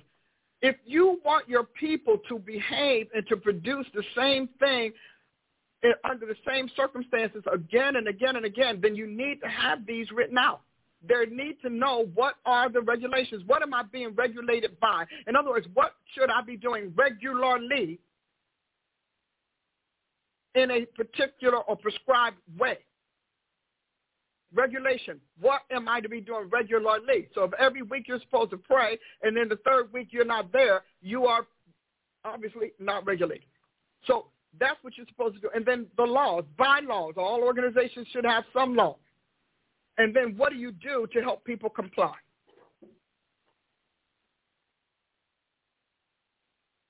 So let's look at some of the little of leadership. Ask yourself, this is a great one for you to check yourself. You're a leader. Are you coaching? Are you inspiring? Sometimes we like to coach and inspire because and a mentor because motivate because none of that's technical. But see, a lot of this is non-technical. So we can say, well, I'm except for management. I inspire people. Inspire them to do what? And how would you know if they're uninspired? Okay, I enlighten them. How can you let them know where they are not susceptible to enlightenment? Empowering, motivate. But these are all soft actions or attributes of leadership. Those are the activities that you do that can't really be measured. Or if you want to measure them, then you have to assign something to them called what? Criteria, benchmarks, metrics. Now, you're going to find a lot of people, a lot of church folk don't like metrics. But then let's look at the church today. We're talking about literally a credibility crisis. Why? Credibility is not a soft word. Credibility means, are you creditable? Are you accreditable? Are you credible? And credibility comes from a creed that has standards and measurements. Credible minister. Well, the people like him. I was reading this article, and everything was about the people deciding what's credible. I was thinking, well, no wonder you guys are sliding off the rails.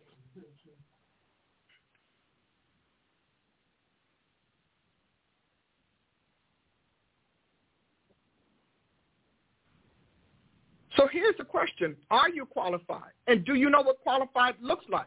First of all, you need to have an appreciation for the generic term called qualified. What does it mean in general?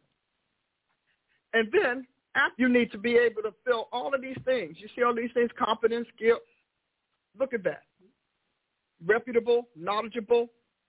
You need to be able to say that. In other words, as a leader or servant of Jesus Christ, you need to have these words in your vocabulary, in your attainment vocabulary, in your pursuit of vocabulary, in your performance vocabulary, in your achievement vocabulary.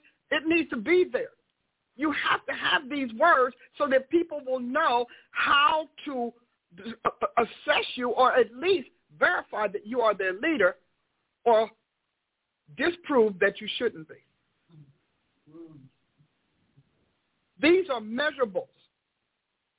And, God has a measurable for love. Did you know that? God has a criteria for his love. I know we like to say God is love, but he has a criteria. If you love me, keep my commandments.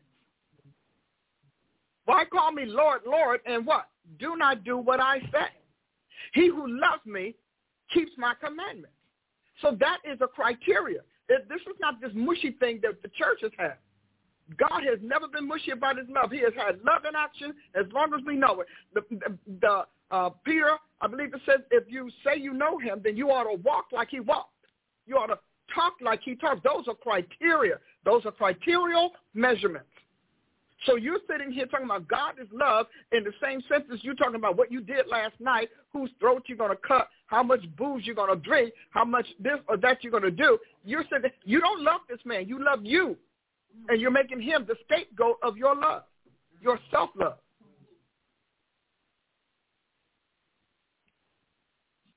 Everything, in order to be effective, has got to be measured. That is what we do. And we measure, and not only that, we rank. Level 1, level 2, level 3, level 4. We have that in our organization. We have grade 1 prophets. We have grade 2 prophets. We have grade 3 prophets, grade 4, and grade 5 prophets. We have grade 1, 2, 3, 4, and 5 apostles. And your grade doesn't determine whether or not you are accepted or whether you're insignificant or not. It is about where God set you. There's a place where you peak. You peak in your thought life. You peak in your ability. You peak in your understanding. You peak in your growth. You peak in your reach, your span, your scope. So your grade will show where you peak. And the reason that's important is because we shouldn't put you in something that's too little for you or too low for you, and also not in something that's too high, too over your head that guarantees you will fail and bomb out of the office. Again, hard data. And the data is not based on our opinions. It's based on the choices you have. We just lay out the questions. Now tell me what your answer is. The day is coming when ministry is going to have more than the anointing to assert it, to validate it. That day is coming. Why? Because talent draws. You understand, a bad singer will have an empty room, a good singer will need a stadium. Talent draws. When the day is coming where anointing is no longer the sole standard or the main standard for measuring a minister's service to God and to their people, we will have our credibility restored, because credibility leaves a track. Credibility has a footprint. It has a scale. It has a weight. It has a balance. Credibility, that's a powerful word. Look it up. So let's look at this. Steps to a quality leadership consciousness.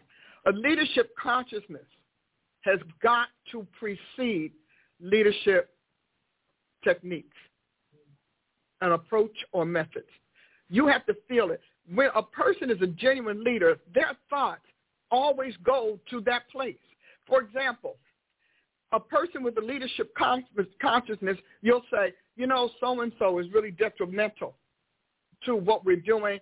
The people are having an issue. We've gotten several reports, blah, blah, blah. Now, a leadership consciousness, let me start with this one. The lack of a leadership consciousness will say, we just need to work with them. We need to make them understand.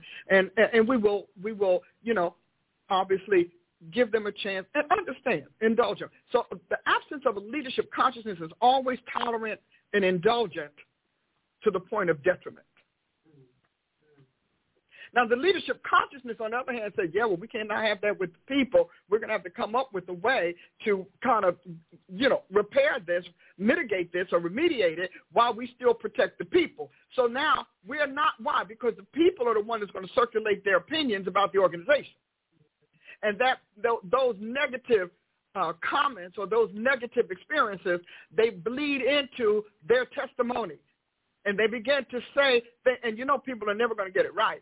So there's always the protective part of it. There's always the guardianship part of it. And it's the guardianship of the organization. A lot of times when you look at businesses, and I don't say I agree with it or disagree with this in whole, but in part there's some merit to it. We get mad when a business will turn around and say, we're going to lay off, 500 people. So the union is going to fight, which they should, fight for the people's rights to keep a job. The organization is like, yeah, but if we go bankrupt, whatever the union does won't matter. You see, those are the trains of thought we're dealing with. Now, moving on, if you look in there, can you see that? So the platform starts with your conduct, moves to your honesty, ethics, and trust. That is what's required.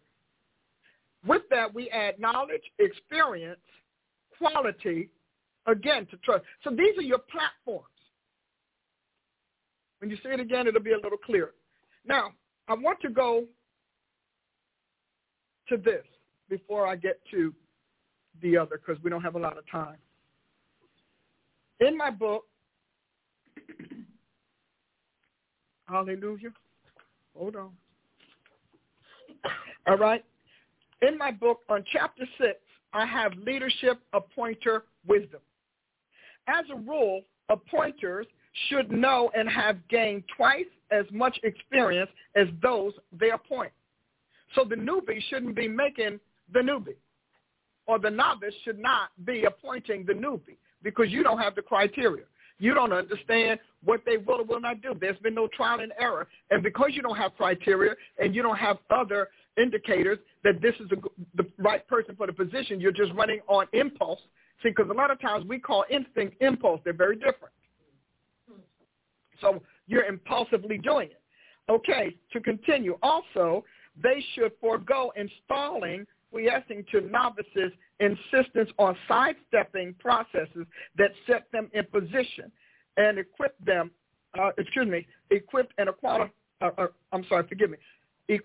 qualify them.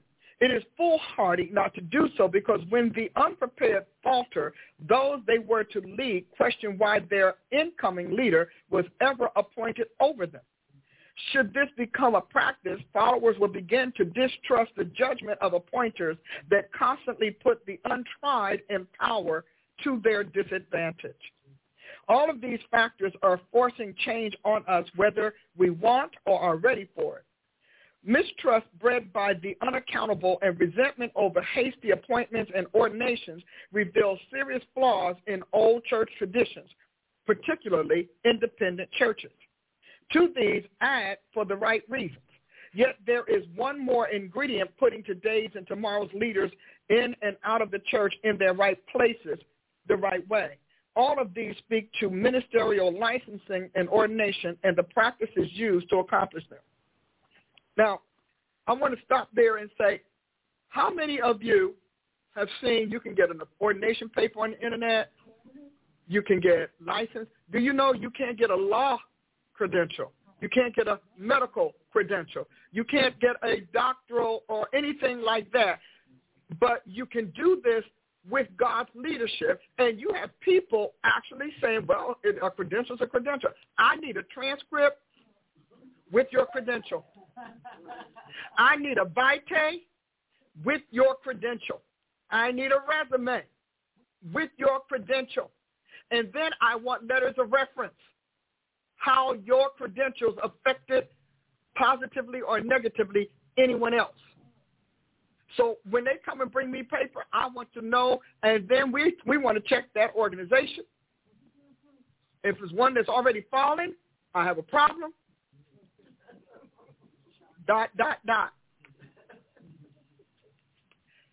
God's leadership, pruning, and appointment methods. Scripture records and narrates God's methods of leadership appointment to guide us on how he does it. His scriptures show how he elevates and appoints people to his leadership stratum. He does so by first putting the candidate through rigorous trial. Yeah, amen. Hallelujah. Okay. Once they are passed, then comes promotion. Proverbs says in 15:33 and 18:12, before honor comes humility. That is to say, instruction and wisdom must precede promotion to remove destructive and counterproductive attitudes born of haughtiness. These must be dissolved before appointing leaders to their posts. The Apostle Peter adds to the mix fiery trials, which are the test God's people. He phrases it as if these trials are commonplace and to be anticipated by those seeking promotion in God. Jesus discloses that his future leaders must successfully come through Satan's wheat-like sifting to confirm their eligibility and power to overcome and overrule him. These are but a few of God's ways of pruning and readying a leader for his service. Now, the fact that you are in an organization who wants you to read 10 books, listen to 5 tapes, watch 12 television programs, Christian programs, and then go out and preach 16 sermons, you're going to fail. And you're going to fail because their system is flawed. Synonym for flawed means fail. No fail-safes, no safeguards, no measurements, no way of helping you if you're wrong. Just do it. If you're in a just do it and you got it leadership program, you're going to fail. So moving on. So when I was asked to give a speech on how I would do in my position than when I was elected, I gave this particular speech. If you can see it, we have emotions and logic. We have personal and political and all of those things. But these are the things that I came up with. The one thing you want to do as a leader is to listen and learn. Engage and educate. Have something for your people to do and cause what they do to educate them as well as employ them. Advise and actionize. Tell and help them become what they have just been appointed to do. And then actionize all of the things that you have instructed them and given them to learn. Direct and develop and execute. Revive and refresh. Settle and secure. Heal and harvest. I always tell my team, my job is to harvest the greatness in you. And in order to do that, I've got to recognize greatness as great. Invest and increase, partner and perpetuate. Don't be so caught up in your elevated position that you forget that yours is a partnership with your staff and with your team. You are partnering for the same mission. It's a partnership. It's not just servitude. So what do leaders think about? Well, they think about strategy. You know, strategy is big, vision is big, and strategy is bigger. But they also are thinking about goals and plans, innovation, solutions, ideas. Ideation is important. Your people should have sessions where they just ideate, not just brainstorm. Brainstorm is targeting a particular project or a particular venture. But ideation is what are some of the, if the sky was the limit, if all you had to do or if what you wanted to do, what would be some of your ideas? You want to know how they think. You want to know if God's talking to them and if they're listening and if what they're hearing is consistent with why they're with you. And so leadership, guidance, solution, vision, teamwork, direction, strategy, communication, all of that is the goal. And leadership is always about goals, always about goals, always about objectives, always about outcomes, always about assimilation, methodology. These are important things, and you don't hear Christian leaders talk like that. They don't use that kind of language. They are talking about how many people sat in the seat, how much money they collected. They're talking about how often they got a chance to preach. They talked about whatever they did, the last movie they watched. But when you're with that in there, they don't have the conveyance of God's objectives or God's goals articulating in their mouths. They don't have it. To them, we're anointed. Oh, that boy ain't got nothing. And then people say, oh, he has it? No, he hasn't. I want to know, how do you know? What makes you say that? What do you call something? So I understand why you're saying he has nothing. By now, you realize leadership requires you to adjust, adapt, and evolve. You must change. You cannot. See, we started this on this statement. You cannot enter a leadership post and promise people you won't change, because that means you're breaking your promise to those who appointed you that you would change and upgrade.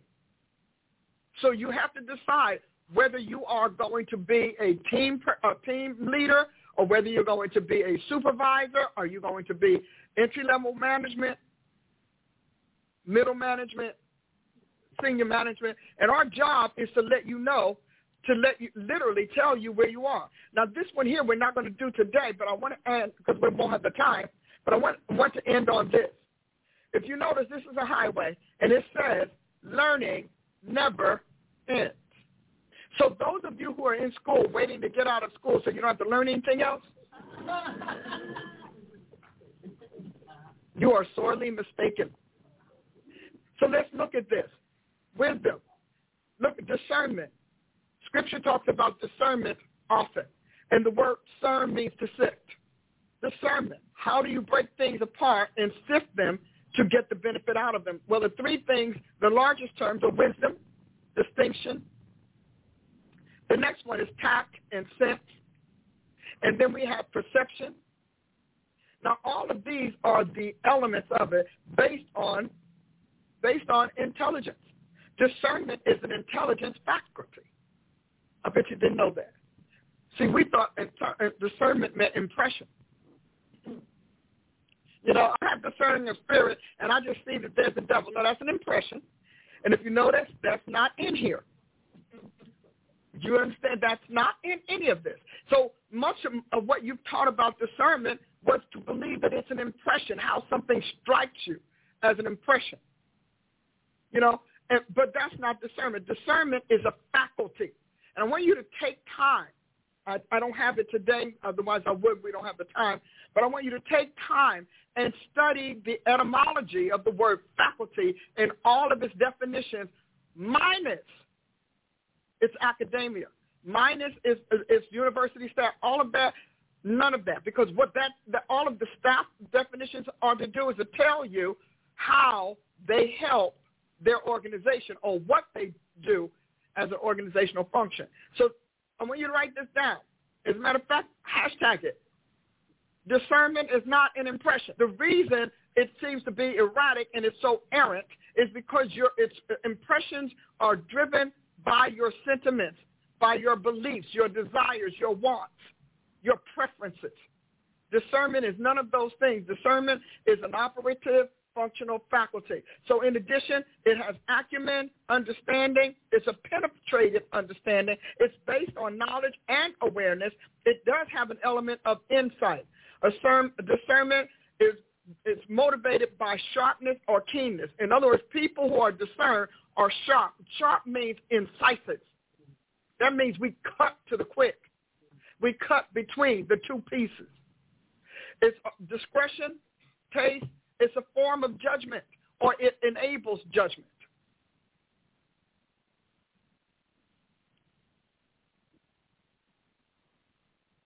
Lastly, you saw in the one sagacious. Sagacious is that long view of wisdom that goes beyond forecasting that you get from a person who has sage wisdom. We don't talk about that. And when we say sages, we go back to the rabbis. Like nobody else can have that. No. If you look at the terms, a lot of us aren't. A lot of us have sage wisdom. Where does it come from? It comes from a lot of trial and error. It comes from numerous fall downs and get back up. It comes from being duped a lot, deceived a lot. All of that goes into sagacity. You cannot be any more sage than you are exposed and experienced. So first exposure, then experience. First exposure, then experience. Now, why am I saying that? Because a lot of what you're disillusioned with today has stopped at exposure, and you think exposure and repetitious exposure equals experience. But you don't know what they do with that exposure. Do they go and right there, get the cards, get the bylaws going and all of that? Or did they go and they study what they were exposed to and and research it and find out where to place it in their wisdom stream, in their wisdom archive. So let's think about it. So when you talk about sage, because, you know, a lot of you are like, he's a sage, she's a sage. When you tell me you're a sage, this is what comes in my mind. I want to know all of this. I want to know the type of sage you are, what are the terms and conditions, and what are your targets, because nobody's a sage in everything. It's a specialized aptitude. And so here we go. You're thinkers, you're diplomatic, sound and skillful, sharp, should be pundit, wise. How about sensible? Shrewd. Do you know Christians can't be shrewd or smart because that's prideful. So if you are shrewd and you're in a church that can't stand shrewd, they're going to make you very uncomfortable. If you're under a leader who wants you to be religious and you're trying to be intelligent, you're going to have a problem. All right? Clever, scholastic, understanding, informed, circumspect. Circumspect is very good. That means you know how to behave in various circles. You watch yourself in different circles. Watch how you behave. Watch what you say. Watch what you yield to and what you agree to. I think that's pretty good. Judicious, philosophical, but experienced. It's very important that you understand that. These are all elements of discernment and its wisdom. So now you're in the leadership class, and it's a 6-week class. Apostle Ashley, would you tell me what is the problem with that, if any? The whole program is only 6 weeks? 6 weeks. You're going to get your certificate in 6 weeks. Oh, wow. Everything is a problem with that. That's not anywhere near enough time to be converted or matured or germinated with what you need to be an effective leader. I mean, 6 weeks, we're just barely knocking on the door of. My leader says I'm smart. You are definitely smart. I'm smart. Smart. Yep. And ready for leadership are not necessarily the same thing. But they said I'm eager and I show promise. You do. That's what they told me. I show promise. I see it. You are very promising. Yes. And I promise to do good in my class. Okay. You do that. But that's just the beginning. But I've always been a smart learner all my life. Do you know when I was in school, they used to say I grasp things quickly. Well, I believe that because you qualified for this leadership class. But just know that what's in this 6 weeks is not enough for an entire discipline of knowledge. It's just telling people what to do. I mean, how hard is that? Well, that's bossing people around, which is not the same as leading them. I don't have a problem with bossing. I see that. Oh, did you see that? She doesn't have a problem with bossing. Do you all get the point? People will defend ineptitude, insufficiency. They will defend it. So I'm going to ask Chief Prophet Paula to tell me why discernment is important to leadership, since we know it's only about discerning spirits.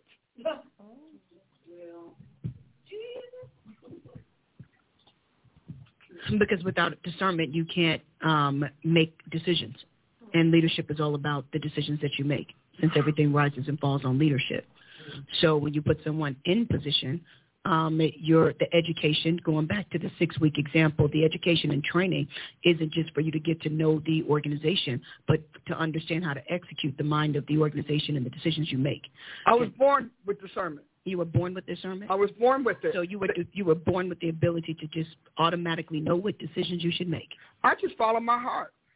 Okay. But when you follow your heart, are you able to produce the heart tell you that? What the criteria is, what their policies are? The problem is that when I go and do things, people don't really get me. They don't get how I am and how I could do this. So usually I have to go and just kind of move on. But when I do leave, they do remember me. I'm sure they do. And what do they remember about you?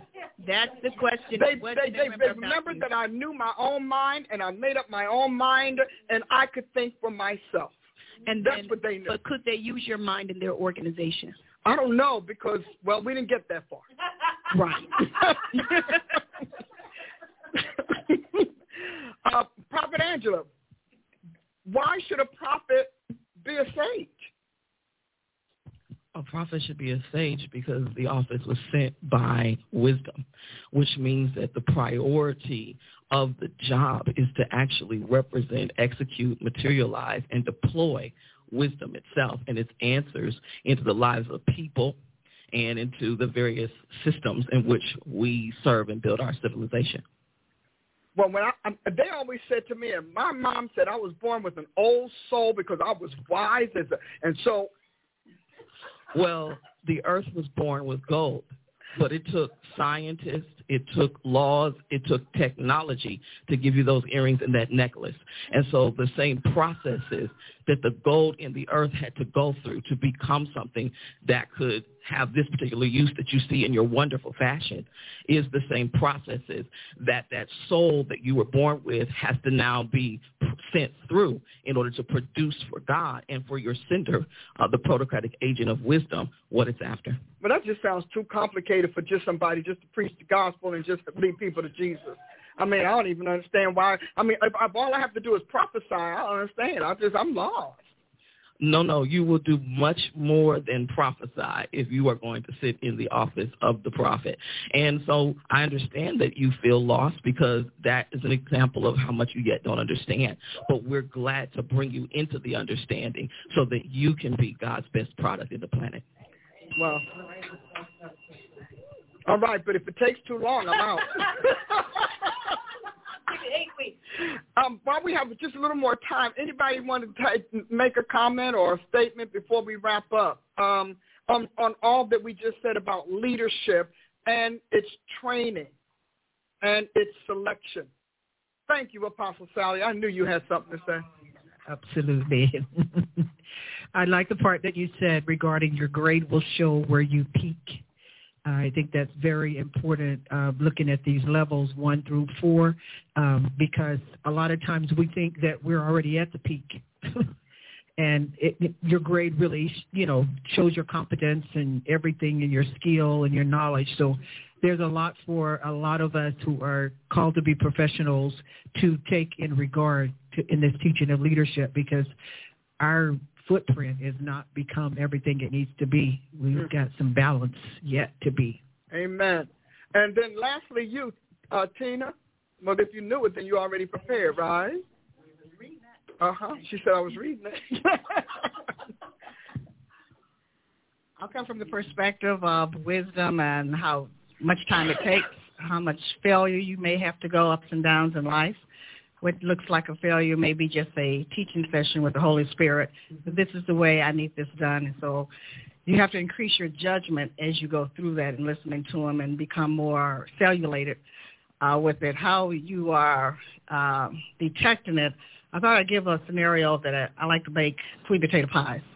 And on my journey to learn how, I forget an egg, so everything is just watery in the oven. And the next time I decide to use whole milk instead of pet milk, carnation, and the different flavors that it produced. Well, it had to be measured by family or whoever. And I make the best pies because I finally found the right recipe of what worked and what didn't work. And so that pretty much could be like a saging. And even in life, how you treat people. You treat people like this, and you find out, well, that didn't work, this brought this. Like you were saying, as a leader, you cannot hang with people that are on a lower level, and you gave the consequence as your measurement. And so that is impactful because you can say that, and people are like, well, why not? Well, that's just being arrogant. That's just being, you better than someone and all that. But you have to understand the intelligence behind it to increase your level of wisdom to go forth in functioning. Now, I could go on forever, but I'm going to hand this. Yeah, because I leaned back. See, I got my cue. That was excellent. And I'll tell you, I'm getting the pie. Where did you see that coming? I'm getting 2 pies. That's what I want. I want my pie. Did you see how I stepped right over there? But before, I want you to finish it up because I know what you have to say is very important. But I just want to say this. I'm not talking about snubbing people because they aren't leaders. No, yes, good.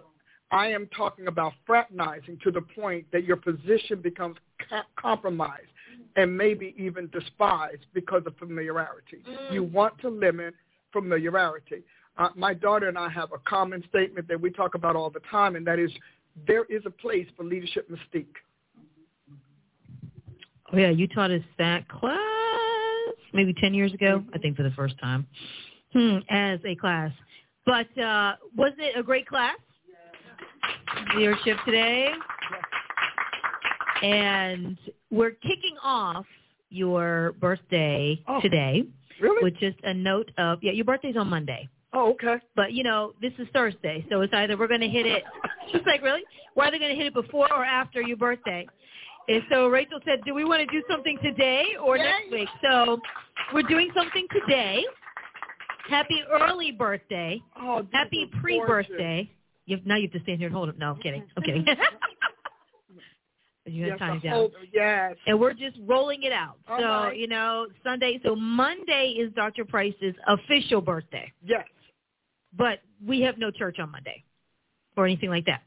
But, you want and me then to call the huh? No.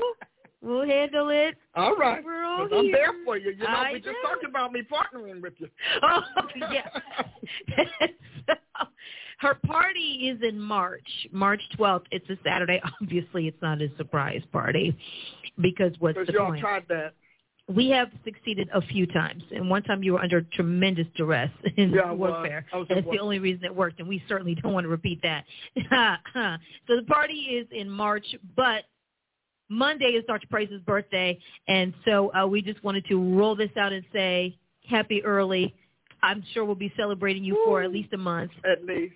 Well, I got 70 up there. That's a long birthday celebration, Oh, you want 70 days? 70 days of celebration. I don't know. Hey. Okay.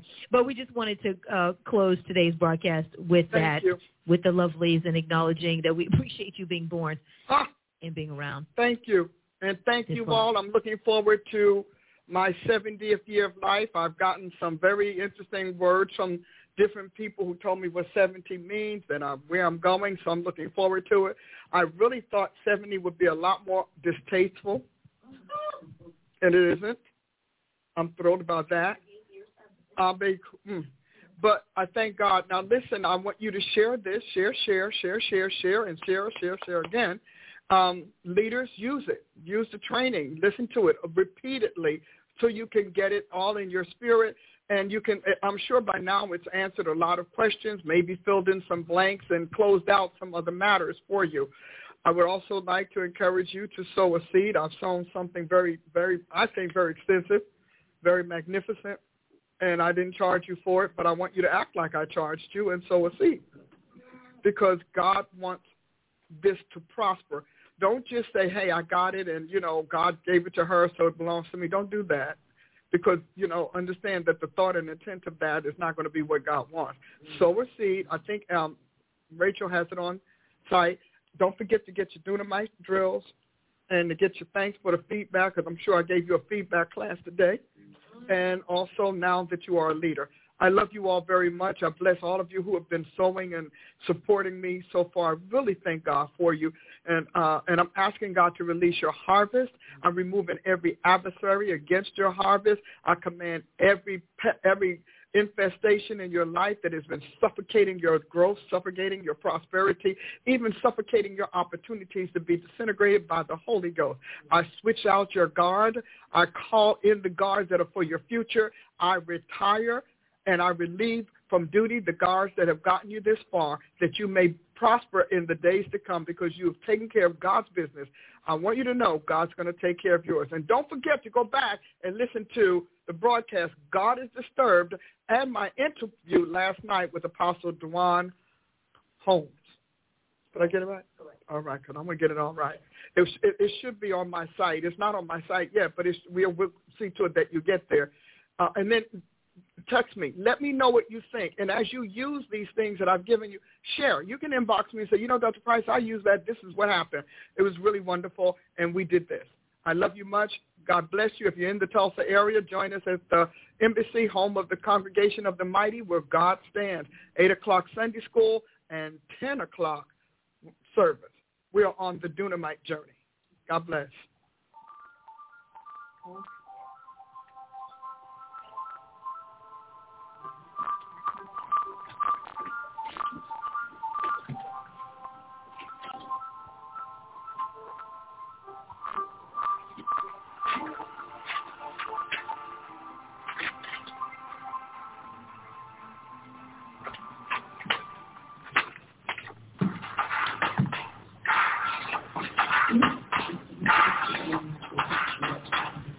Here's what